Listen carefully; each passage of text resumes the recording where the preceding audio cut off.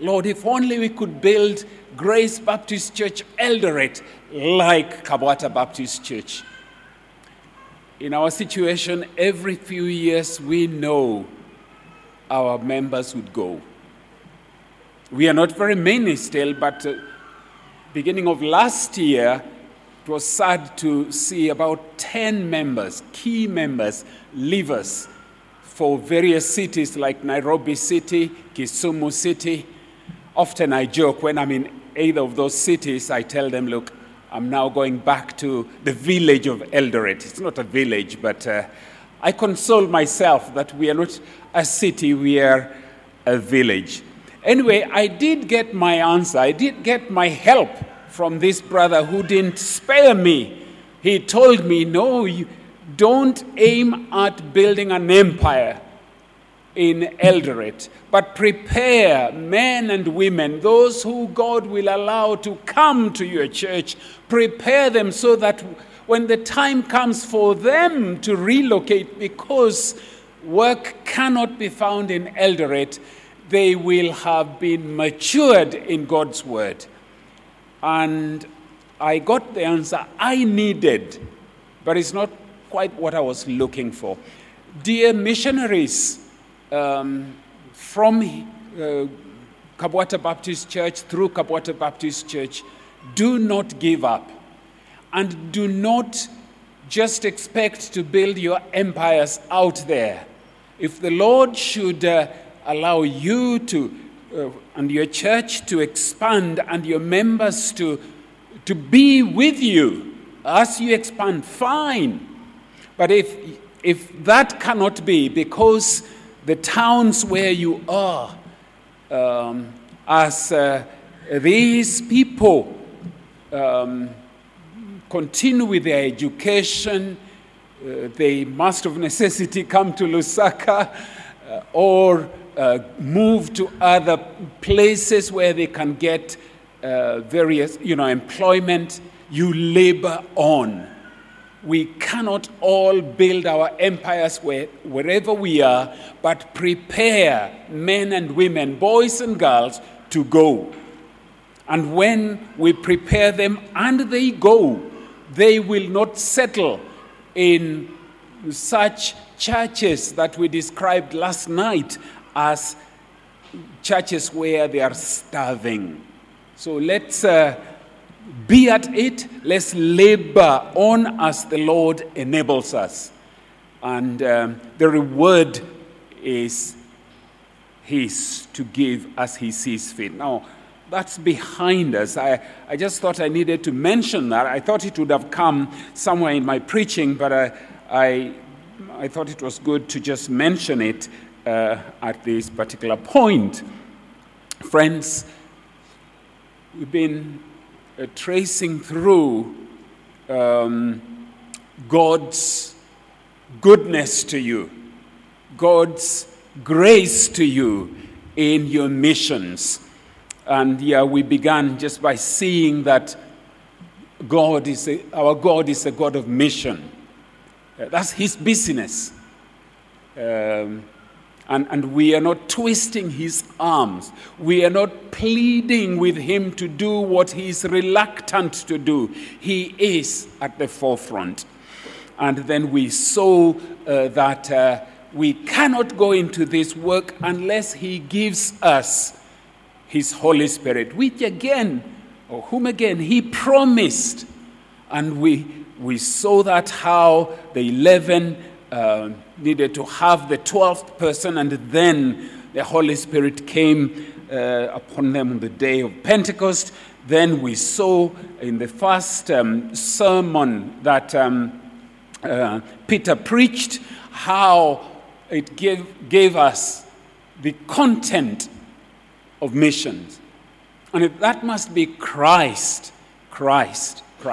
He must be the one we proclaim wherever, whenever, always. It is Christ. Well, I would like this afternoon then to bring to us, again from the book of Acts, but I want us to spare chapter 3. I'll just mention it by way of passing, and then we look at chapter 4.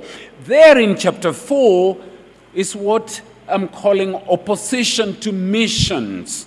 Opposition to missions.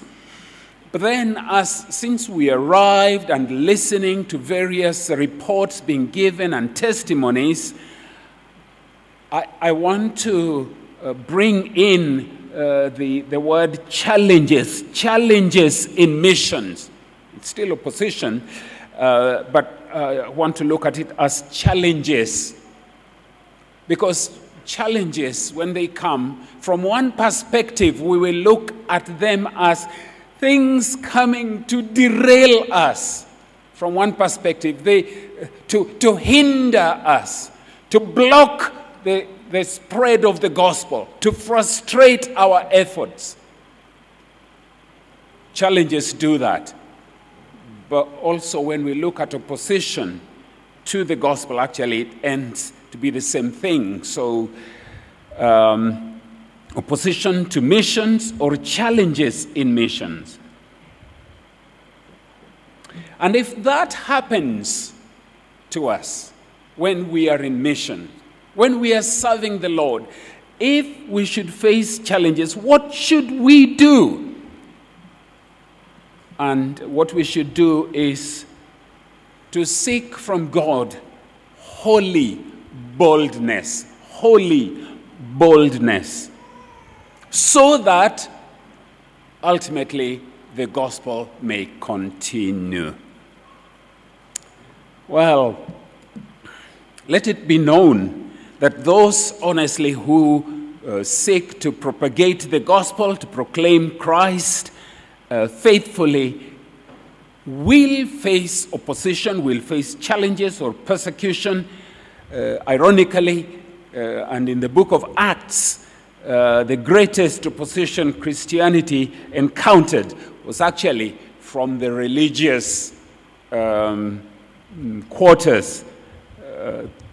The book of Acts just shows us how the Jewish religious community chased after and sought to hinder the spread of the gospel.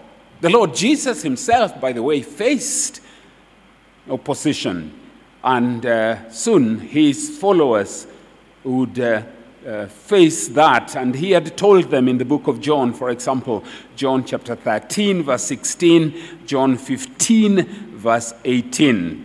And now the apostles are face to face with opposition. And that was going to be the way forward. Let's pray. Lord God, thank you for fellow pastors who have stood here this afternoon, and even those who spoke in these past days, experiences, joys and challenges, things to learn regarding missions. And this afternoon then, Lord, we pray as we look at challenges in missions, we pray that your word will bring comfort to us, O Lord, and that then we will be faithful wherever you have called us, either in this church or through this church to other places, that we will remain faithful and praying always for holy boldness to continue. Please hear our prayer in Jesus' name. Amen. Acts chapter 4 sets before us a case of challenges that face missions.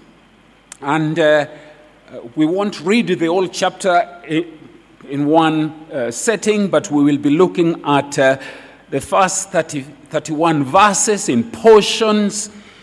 And in this passage, I've simply divided it into three ways. I'm just calling the first one The question the apostles were asked, the answer they provided, and then finally the freedom to proclaim the gospel that, of course, God had granted them. So the first is the question that the apostles were asked. This was like interrogation, question and answer, but this is what we are having before us. Actually, chapter 3 gives us a record of Peter and John having performed an authentic miracle of a crippled beggar at the temple yard. It was so authentic. All who passed by, entering and coming out of the temple, knew of the beggar day by day for years that he may have been there. They knew him. So it's not a made-up case like some of these miracle crusades where they manufacture, they import cripples, and then at appropriate stage, then these people are supposedly brought to the front and they jump out of some chairs to show that a miracle has taken place. But here was an authentic miracle performed that the crowd gathered there saw ever so clearly. A miracle has taken place on a person they knew ever so well. And this person then jumped up and down, praising the Lord. And it's something that no one could deny. Just then, we come to chapter 4, because there then we come to where the question is. Let me read the first 7 verses. And as they were speaking to the people, the priests and the captain of the temple and the Sadducees came upon them, greatly annoyed because they were teaching the people and proclaiming in Jesus the resurrection from the dead. And they arrested them and put them in custody until the next day, for it was already evening. Verse 4. But many of those who had heard the word believed, and the number of the men came to about 5,000. Verse 5. On the next day, their rulers and elders and scribes gathered together in Jerusalem with Annas the high priest and Caiaphas and John and Alexander and all who were of the high priestly family. And when they had set them in the midst, they inquired, by what power or by what name did you do this? So that is the question that was set before these people. Peter and John sadly get arrested by this authority. As we have read, it was now late in the evening. They had performed such a miracle, and when people crowded together and marveling, they had opportunity, grabbed opportunity, and boldness was upon them. They preached the gospel in such a way, at the end they charged people with their sin of having rejected the Savior God had sent to them, and of course offered them repentance. And that is when these 2 apostles then get arrested. Well, what upset the authorities so much? Why? Why did the authorities get mad at them and capture them? Well, of course, we are told in verse 2, greatly annoyed because they were teaching the people and proclaiming in Jesus the resurrection from the dead. Of course, this was instigated particularly by the Sadducees. And we know that because they are the ones who, among other denials, they denied the doctrine of resurrection. The Sadducees were known for that. And so, please, if you just turn very quickly, if you are able, to Acts chapter 23, Acts chapter 23, verse 8, where Paul was before the council, and Paul saw that the best way, he was an amazing man. He saw that in this particular council gathered to listen to his case, some were Pharisees, some were Sadducees. Verse 7 and 8. And when he had said this, dissension arose between the Pharisees and the Sadducees, and the assembly was divided. Verse 8. For the Sadducees say that there is no resurrection, nor angel, nor spirit, but the Pharisees acknowledge them all. And so, back to our passage, here are a couple of apostles proclaiming that the one they had put to death is resurrected. And that just made them wild. That's the Pharisees. So they gathered these people and put them into prison. However, verse 4 tells us, in one sense, it was too late. The intended, the desired result had taken place, verse 4 of chapter 4 of Acts. But many of those who had heard the word believed, and the number of the men came to about 5,000 souls. Okay, they were believers. Well, these leaders, the Sanhedrin, these leaders felt threatened. You look there at verse 5 and 6. On the next day, their rulers and elders and scribes gathered together in Jerusalem with Annas and the high priest and Caiaphas and John and Alexander and all who were of the high priestly family. They were threatened. Their authority, if you like, was brought to question. The powers that be felt shaken.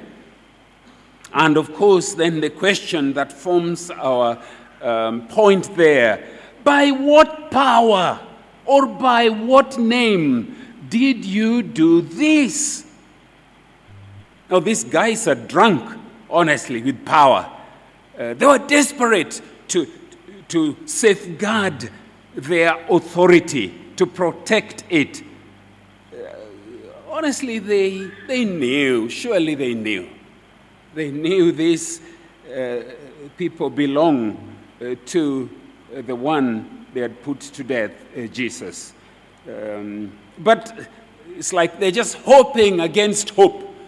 There are times when we may be like that. Just, something seemed to be going obvious, but you're just hoping against hope that it will not work that way. Well, in this case,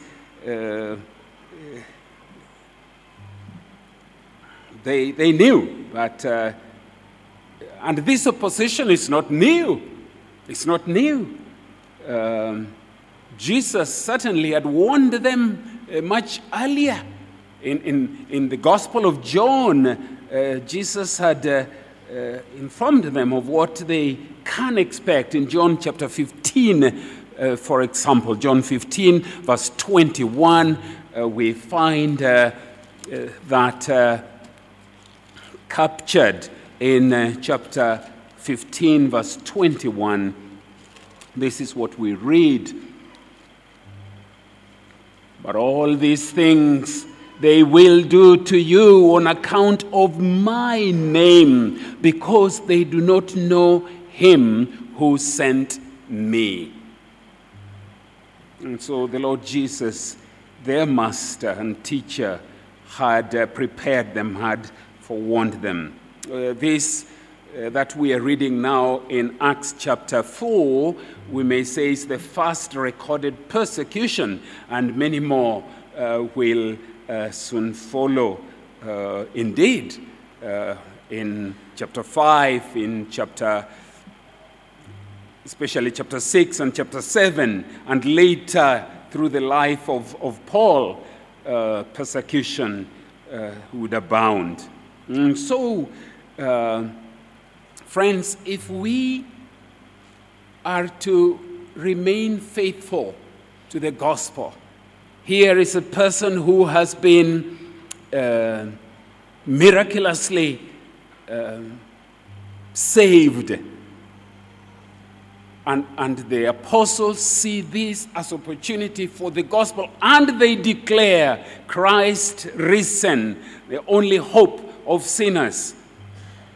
And they suffered. If we maintain the true gospel, we too must prepare to face opposition. And opposition in a wider sense, we must be prepared to face challenges. Let's be aware of that. I think we know it, but we need to be reminded. So anyway, that is the question the apostles were asked. By what power? Of course, we are going to learn that. But the question, in one sense, was so unnecessary because they knew Jesus. Put him to death. He's declared as risen. The evidence of his resurrection is people's lives being changed. But these religious leaders refuse to accept that. In the second place, we see the answer they provided. What answer did the apostles give to this question that they were asked? And we see that now as we run right from verse 8 all the way to verse 20. And in verse 8, we read this. Then Peter, filled with the Holy Spirit, said to them, rulers of the people and elders, if we are being examined today concerning a good deed done to a crippled man, by what means this man has been healed, let it be known to all of you and to all the people of Israel that by the name of Jesus Christ of Nazareth, whom you crucified, whom God raised from the dead, by him this man is standing before you well. This Jesus is the stone that was rejected by you, the builders, which has become the cornerstone. And there is salvation in no one else, for there is no other name under heaven again given among men by which we must be saved. Verse 13. Now, when they saw the boldness of Peter and John and perceived that they were uneducated, common men, they were astonished, and they recognized that they had been with Jesus. But seeing the man who was healed standing beside them, they had nothing to say in opposition. And when they had commanded them to leave the council, they conferred with one another, saying, what shall we do with these men? For that a notable sign has been performed through them is evident to all the inhabitants of Jerusalem, and we cannot deny it. But in order that it may spread no further among the people, let us warn them to speak no more to anyone in this name. So they called them and charged them not to speak or teach at all in the name of Jesus. But Peter and John answered them, whether it is right in the sight of God to listen to you rather than to God, you must judge. For we cannot but speak of what we have seen and heard. And it goes on. Well, Peter gave them the answer that they asked for. And is he afraid? No. He is not afraid. In fact, he is so clear. He is so forthright. He confessed Christ before his very murderers. They are the ones who murdered Jesus. But right on their face, he declares his position, his stand. And all believers, by the way, should be prepared. We should be prepared. Now, we may never, in our own setting, like in your country, in mine, we live in very religious countries. We may not face such opposition in this setting, but we must be prepared to give a defense of our faith, as Peter himself sets before us. This happened to him. No wonder later, years on, a mature pastor, Peter, would write these words. In 1 Peter chapter 3, Peter helps us in this passage that has been called or used for apologetics. 1 Peter chapter 3, verse 15. I can pick it from verse 14. But even if you should suffer for righteousness' sake, you will be blessed. Have no fear of them, nor be troubled. But, verse 15, but in your hearts honor Christ the Lord as holy, always being prepared to make a defense to anyone who asks you for a reason for the hope that is in you. Yet do it with gentleness and respect. Well, Peter did it. Certainly he was gentle, he respected them, but he was bold. Well, friends, that we all must be if we are to be defenders of the gospel that has brought us here, actually. And what Peter did here, by answering these people the way he did there in verse 8 and 9, I'm going to 10 there, Peter sets before us, I think, it's completely God-centered, what he's saying here. But there are three things that we draw from what he says. For one, he's a man full of the Holy Spirit. That we see underlined in verse 8. Then Peter, filled with the Holy Spirit, said. Now, of course, every believer has the Holy Spirit. But, oh, friends, it is as we are closely in obedience and walking in that obedience of God's word that we also experience the infilling of the Holy Spirit. We must be ever so ready, always with God's word, walking close with God's word. That then when duty calls, because we are in obedience of God's word, we will have that unique experience of the Holy Spirit. Remembering, of course, that every believer has him, as we saw last time. But for work, special work, when duty calls for it, the Lord will grant the Holy Spirit. He doesn't grant it when we live carelessly, when we don't trust him or trust his word. Peter demonstrates a man who is closely in line with the word of God, but he's filled with the Holy Spirit. Surely that's we see in verse 8.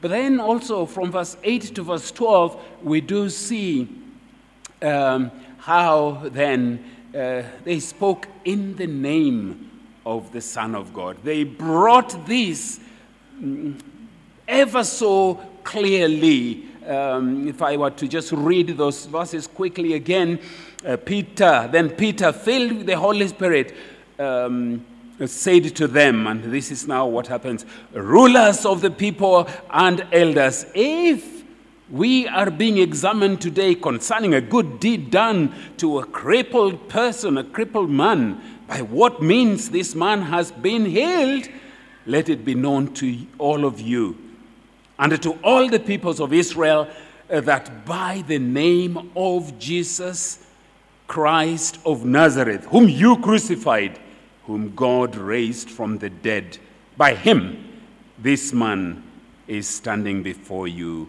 well. And indeed, he goes on all the way to verse 12, because in verse 11 he says, this Jesus is the stone that was rejected by you, the builders, which has become the cornerstone.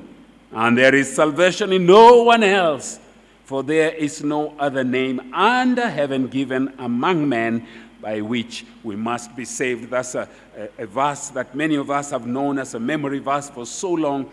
That is the context. Well, so really, as they bring out these two men, as they bring out the truth of Jesus as the Son of God, they bring out this truth. One, that Jesus is alive there in verse 10. By the name of Jesus of Nazareth. So he's talking about an individual, a known person.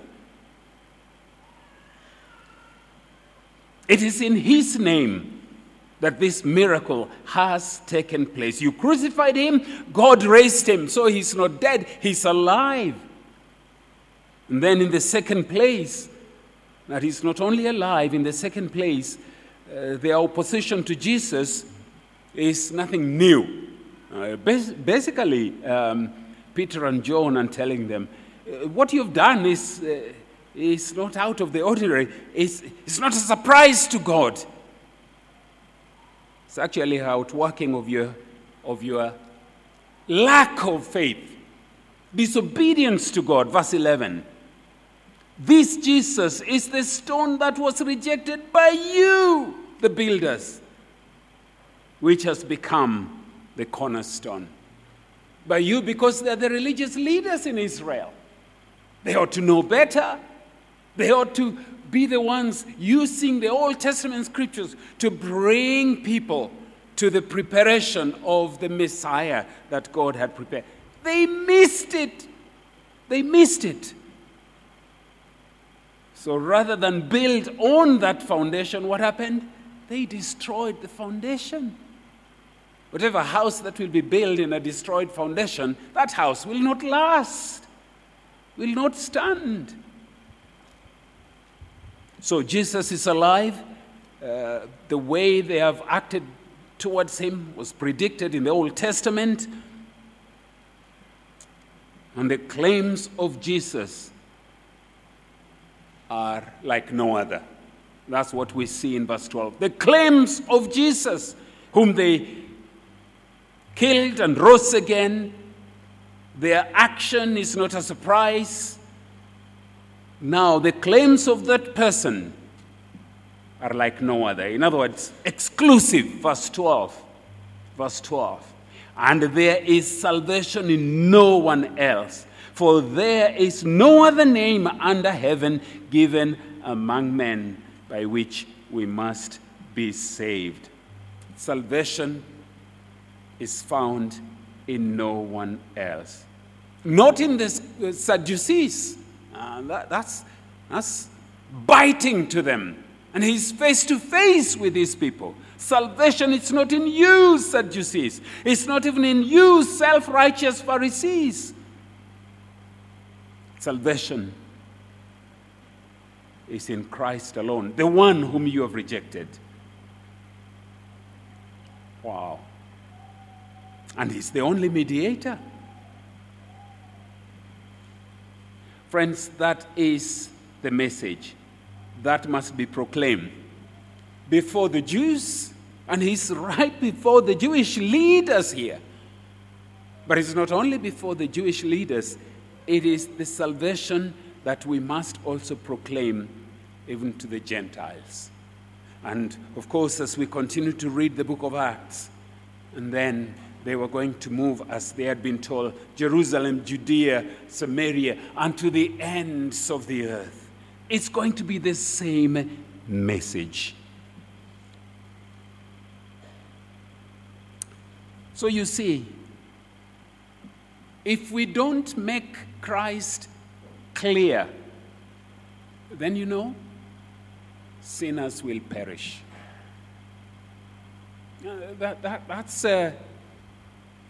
That's where we are. We either make Christ and proclaim him ever so clearly for sinners to be saved, or sinners will perish. Now, if we do, we may suffer. We must, please. That's what I'm campaigning for here. We must. Dear missionaries, however hard the work is, however unmoved the people we are seeking to reach are, they seem unmoved. Please, let's remember, we must not change the gospel. So if we maintain the gospel, yes, we may suffer, but God is surely building his kingdom. Let's remember, he is the one calling, and those whom he calls will come in. While we are still at the answer, remember, a question has been posed to them. By what name? By what authority? And the answer they have just provided is clear. It is in the name of the Lord Jesus, whom you killed. God raised him up. Before we leave this point, there's something that I'm adding, and it's a crucial point, but I'm calling it God in the equation. God in the equation. And that's what we read in verses 13 to 20. If it's in class of maths, and I'm not quite a mathematician like my wife, but if it is in a maths class, equation, so we are told, is a situation in which two parts have to be considered together so that the whole situation can be understood and explained.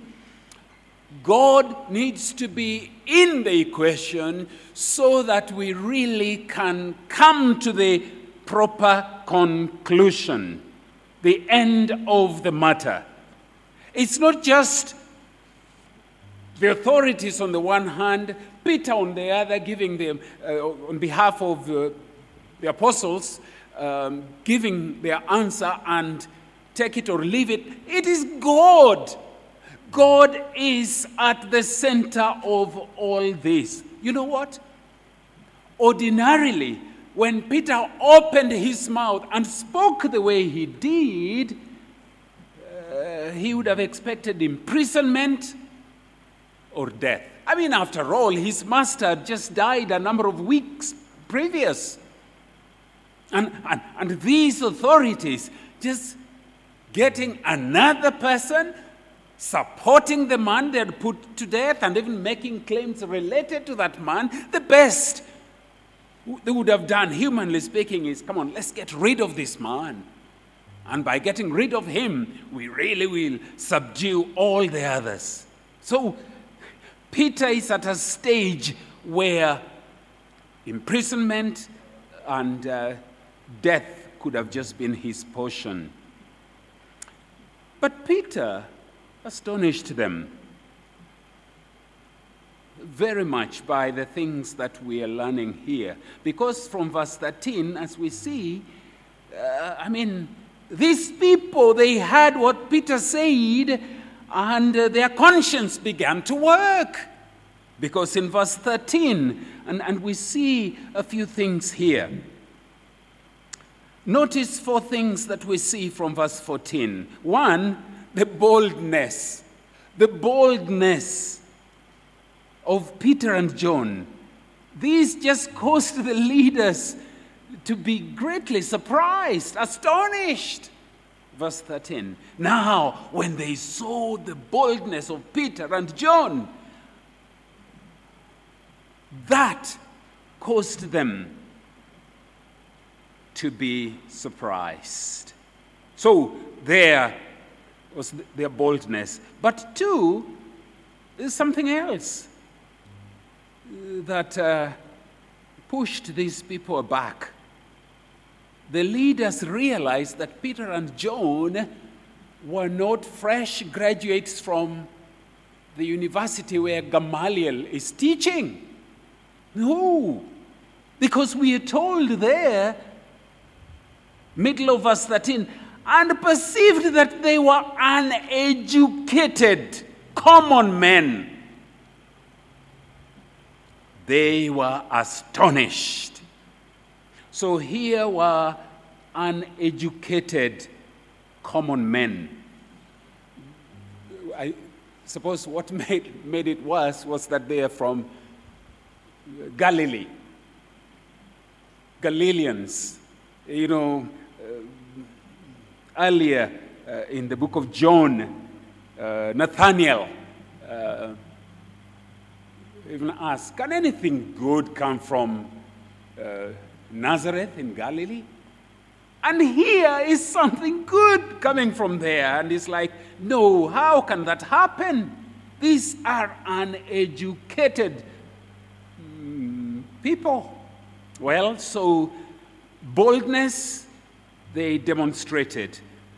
And the fact that they were seen as uneducated, but they spoke of things that disturbed their hearers. And then in the 3rd place, the leaders recalled something. The leaders recalled something. The end of verse 13. And they recognized that they had been with Jesus. They had been with Jesus. Wow. Of course, one would remember during the trial of Jesus, if these leaders were so busy in their life, so they didn't follow every time when Jesus was teaching. But certainly, when Jesus stood for trial and he was unfairly tried, John was there, Peter was there, and this Sanhedrin, the council, remembered they were with Jesus. And then in the 4th place, the evidence was right there. The verse 14 tells us, but seeing the man who was healed standing beside them, they had nothing to say in opposition. That's exciting. They have built their case, and finally they say, this is the evidence. And the evidence is there. Oh, dear friends. These guys, then, of course, we are told, verse 15 to 18, they're desperate. What are we going to do with these people? Let's find out what we can do. In fact, the evidence, we can't deny that, but let's warn them so that they don't speak anymore in this name. And so they tell them to stand aside, they consult one another, and then they say, okay, bring them in. And so they put a ban and say, listen, go, but don't speak anymore. You are not going to continue with this proclamation of Jesus, basically. The gospel must stop. That's what they were saying. Well, verses 19 and 20 are there to really give us encouragement. But Peter and John answered them, whether it is right in the sight of God to listen to you rather than to God, you must judge. for we cannot but speak of what we have seen and heard. Oh. You see, God cannot be muzzled. God cannot be stopped. God can only but be obeyed. So, friends, the question that the apostles were asked, then the answer that they provided. So what? Where do we go from here? Well, verses 21 to 31 clearly tells us they are free to proclaim the gospel. They were free to proclaim the gospel. And just quickly, with the dying minutes we have, let me read verses 21 to 31. And when they had further threatened them, they let them go, finding no way to punish them, because the people, for all, were praising God for what had happened. For the man on whom this sign of healing was performed was more than 40 years old. When they were released, they went to their friends and reported what the chief priests and the elders had said to them. And when they heard it, they lifted up their voices together to God and said, "Sovereign Lord, who made the heaven and the earth and the sea and everything in them, who through the mouth of our father David, your servant, said by the Holy Spirit, why do the Gentiles rage and the peoples plot in vain? The kings of the earth set themselves, and the rulers were gathered together against the Lord and against his anointed. For truly in this city they were gathered together against your holy servant Jesus, whom you anointed, both Herod and Pontius Pilate, along with the Gentiles and the peoples of Israel, to do whatever your hand and your plan had predestined to take place. Now, Lord, look upon their threats and grant to your servants to continue to speak your word with all boldness, while you stretch out your hand to heal, and signs and wonders are performed through the name of your holy servant Jesus." And when they had prayed, the place in which they were gathered together was shaken, and they were all filled with the Holy Spirit and continued to speak the word of God with boldness. Wow, friends. Here then, they are free to proclaim the gospel.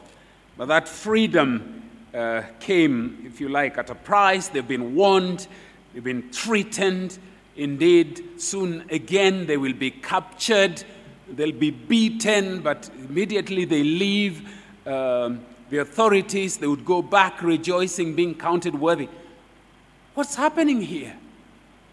They know the gospel, they have been entrusted with the gospel, and nothing will stop them proclaiming that which they are convinced. Let me just bring in what we have read, those many verses we have read. Bring these 2 points. One is that they took the threats very seriously. They took the threats very seriously, but they turned to the sovereign Lord in prayer. They didn't mock what was going on. Certainly they knew that was the authority. They could not just, ignore them. But then in the second place, they turned to the sovereign Lord in prayer. And see how they address the Lord. They see him, acknowledge him as the Creator who has spoken in his word, and that these things that are happening are not a surprise to their God.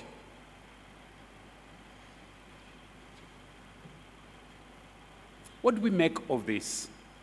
Because at the end, they pray for boldness. They didn't pray that those who were molesting them would just collapse and go blind. No, they actually just pray for boldness. They didn't conclude, Lord, these are your enemies, so just kill them so we can have a free reign. No, please remember, we said was it yesterday or previously? The field, the mission field, are these very people. Later on, by the way, it is said that many priests turned to the faith. And so what they are asking for is boldness in verse 29. What do we make then of these things, as obviously our time is over? Just a few areas of application. One, dear believers, if you're a believer here, certainly I'm talking to the pastors, preachers, missionaries, but I'm talking also to all true believers here. We are called to be humble, in our Christian experience. We must demonstrate humility in the face of opposition or challenge because of the gospel that we love. We are not going to take arms to fight against those who, as it were, give us a hard time. So when they come upon us, when they make laws, or they just send out a word and saying, listen, you can't preach the gospel, what do we do?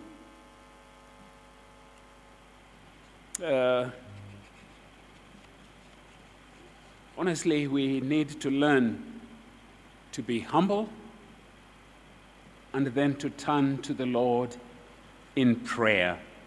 Let me share with you what I have from these notes that I treasure. And I'm so thankful to the Lord, knowing that many of these things that I've been referring to are in that book, By Fire and by Cloud. That's exciting. But just listen to this in these dying minutes as I seek to apply what we have seen. And I'm urging that we will be humble, but be prayerful, not hating those who see things different, or those who basically want to stop us from preaching the gospel. In the prayer letter of 1992, September to December, my dear brother wrote this, and I share it with you. Let me just read this paragraph.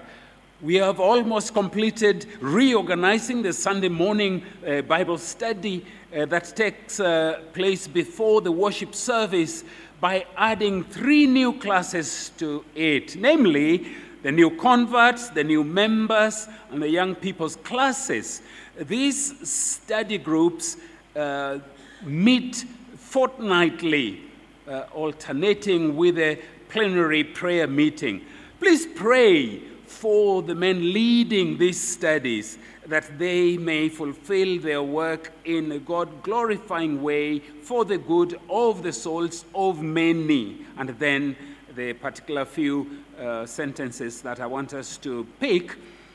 Our afternoon service, which was discontinued early in the year when the Ministry of Education forbade churches to meet in schools, recently recommenced when the deacons found an alternative meeting place in a lecture theater at the university's School of Medicine. And we thank God for this gracious answer to our prayers. I mean, that's just a little bit, but that excited me.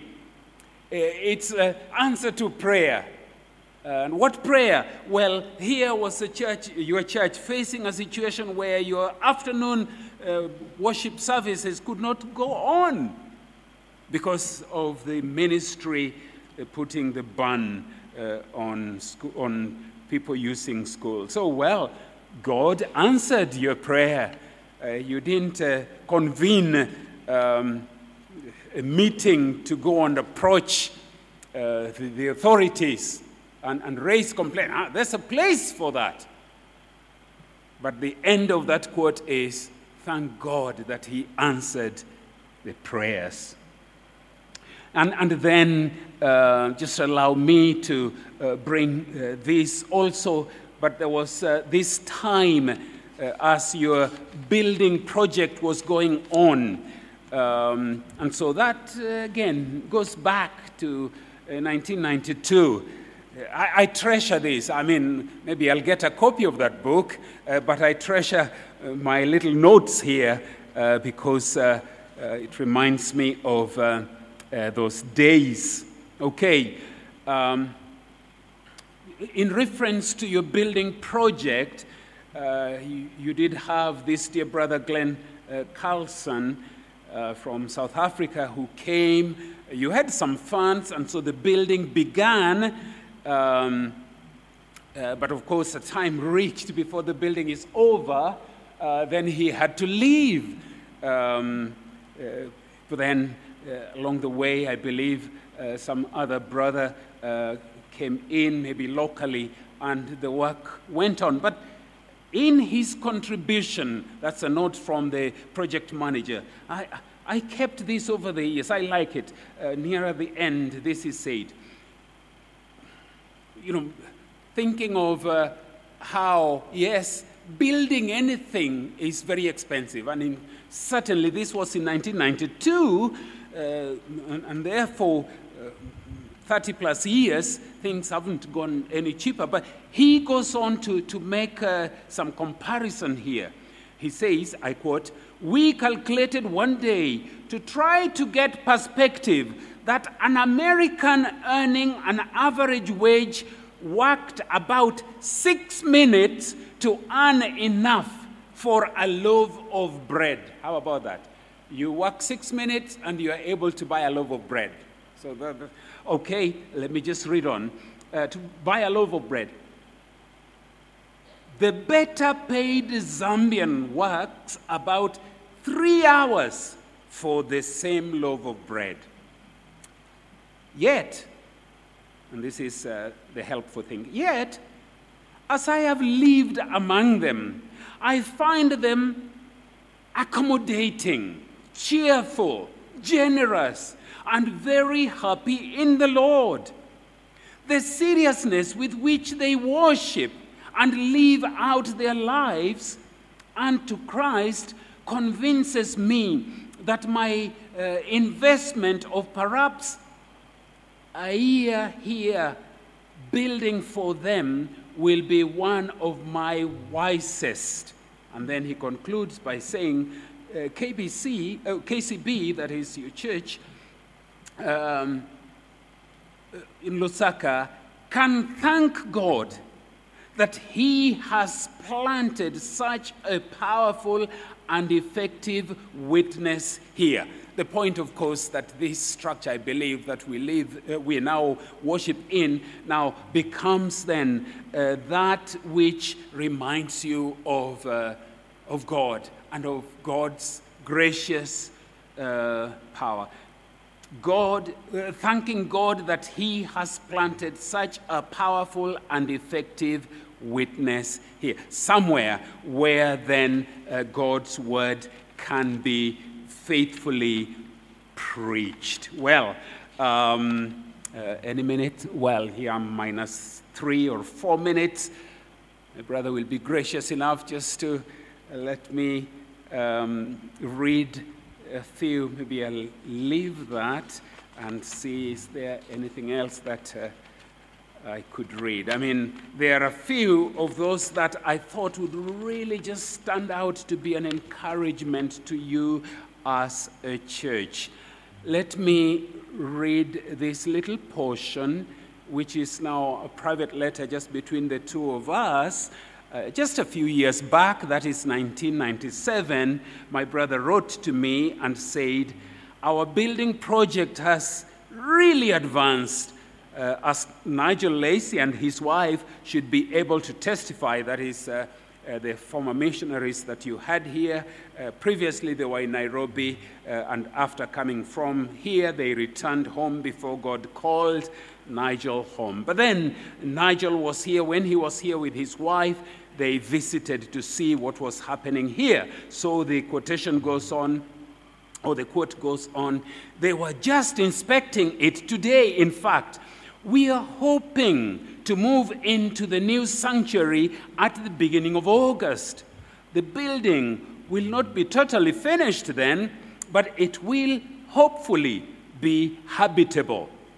And the sentence to encourage us, we're really looking forward to that day because it will be a major landmark in the history of the church, certainly so that the gospel can be preached here. It will also make our ministry a lot easier in our community because we will have a more permanent ministry base. Oh, that the day may come. And indeed, the day came. And here we are listening to his word in the structure. So friends, let's take challenges that God allows to come to us in a humble way, and these challenges driving us to prayer, because we just don't know how much God is going to do. Allow me to throw in my own little experience. For many years, of course, I served in Nairobi as a member and then as a fellow elder in Trinity Baptist Church, Nairobi. I, in my case, did not have a plan that the time was ripe, I should now go for a church plant.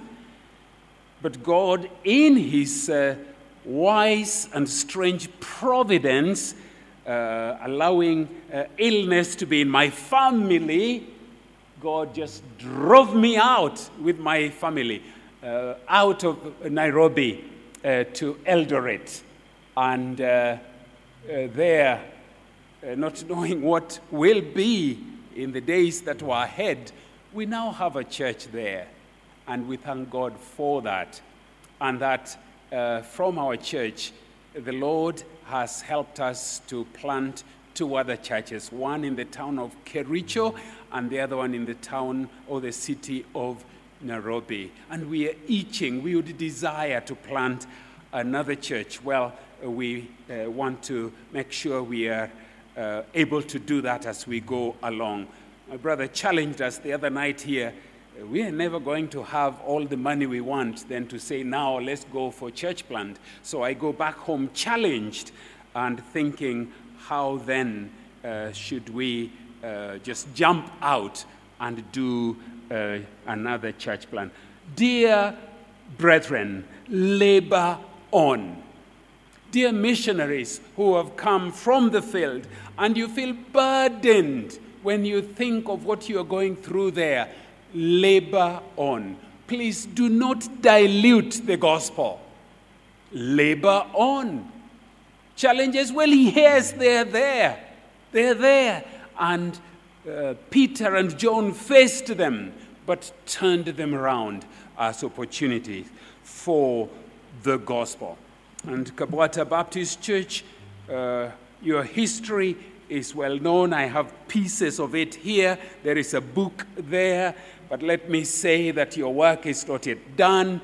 And indeed, when the Lord is pleased to remove some of you, then the Lord will be bringing some. Last night, the teenagers sang here so well, and I pray that they will grow to be those who can be sent out. Today, younger ones lined themselves up here and sang. Please, this work must continue when we are gone. The work must continue. May the Lord then be praised. Challenges will be there, but then the gospel must continue. Let us pray. Lord our God, thank you for your word. Thank you that you are building your church. And just at times in history, then you are pleased to raise your people up. And the portion of history that was read, fairly finely prepared from the book by fire and by cloud, thank you for the records that are kept. And then what we have now seen, Lord, from your word. This has always been the case. You're building your church. But you are also, who are sovereign, allowing challenges to be there. And really so that we do not trust in ourselves, but that we may move forward and move urgently in the face of challenges. If everything went smooth, we would be too relaxed. Lord, I do pray that therefore, what we have seen today, what we have heard earlier, will be a great encouragement for every one of us. But I pray also, Lord, if there be, and in a meeting like this, those who have not turned to the Lord Jesus Christ as Savior, Lord, oh, that they would once again know there is no other name given among men that through whom we must be saved. It is Christ alone. And this, therefore, is the opportunity. This is the day. Christ is lifted up again, proclaimed again. Lord, why should they even leave this meeting unsaved? Oh, Lord, you are the one who calls men to yourself and you save them. Would you not even today call men and women and boys and girls to put their trust in the Lord Jesus? Hear our prayer. For these things we pray in Jesus' name. Amen.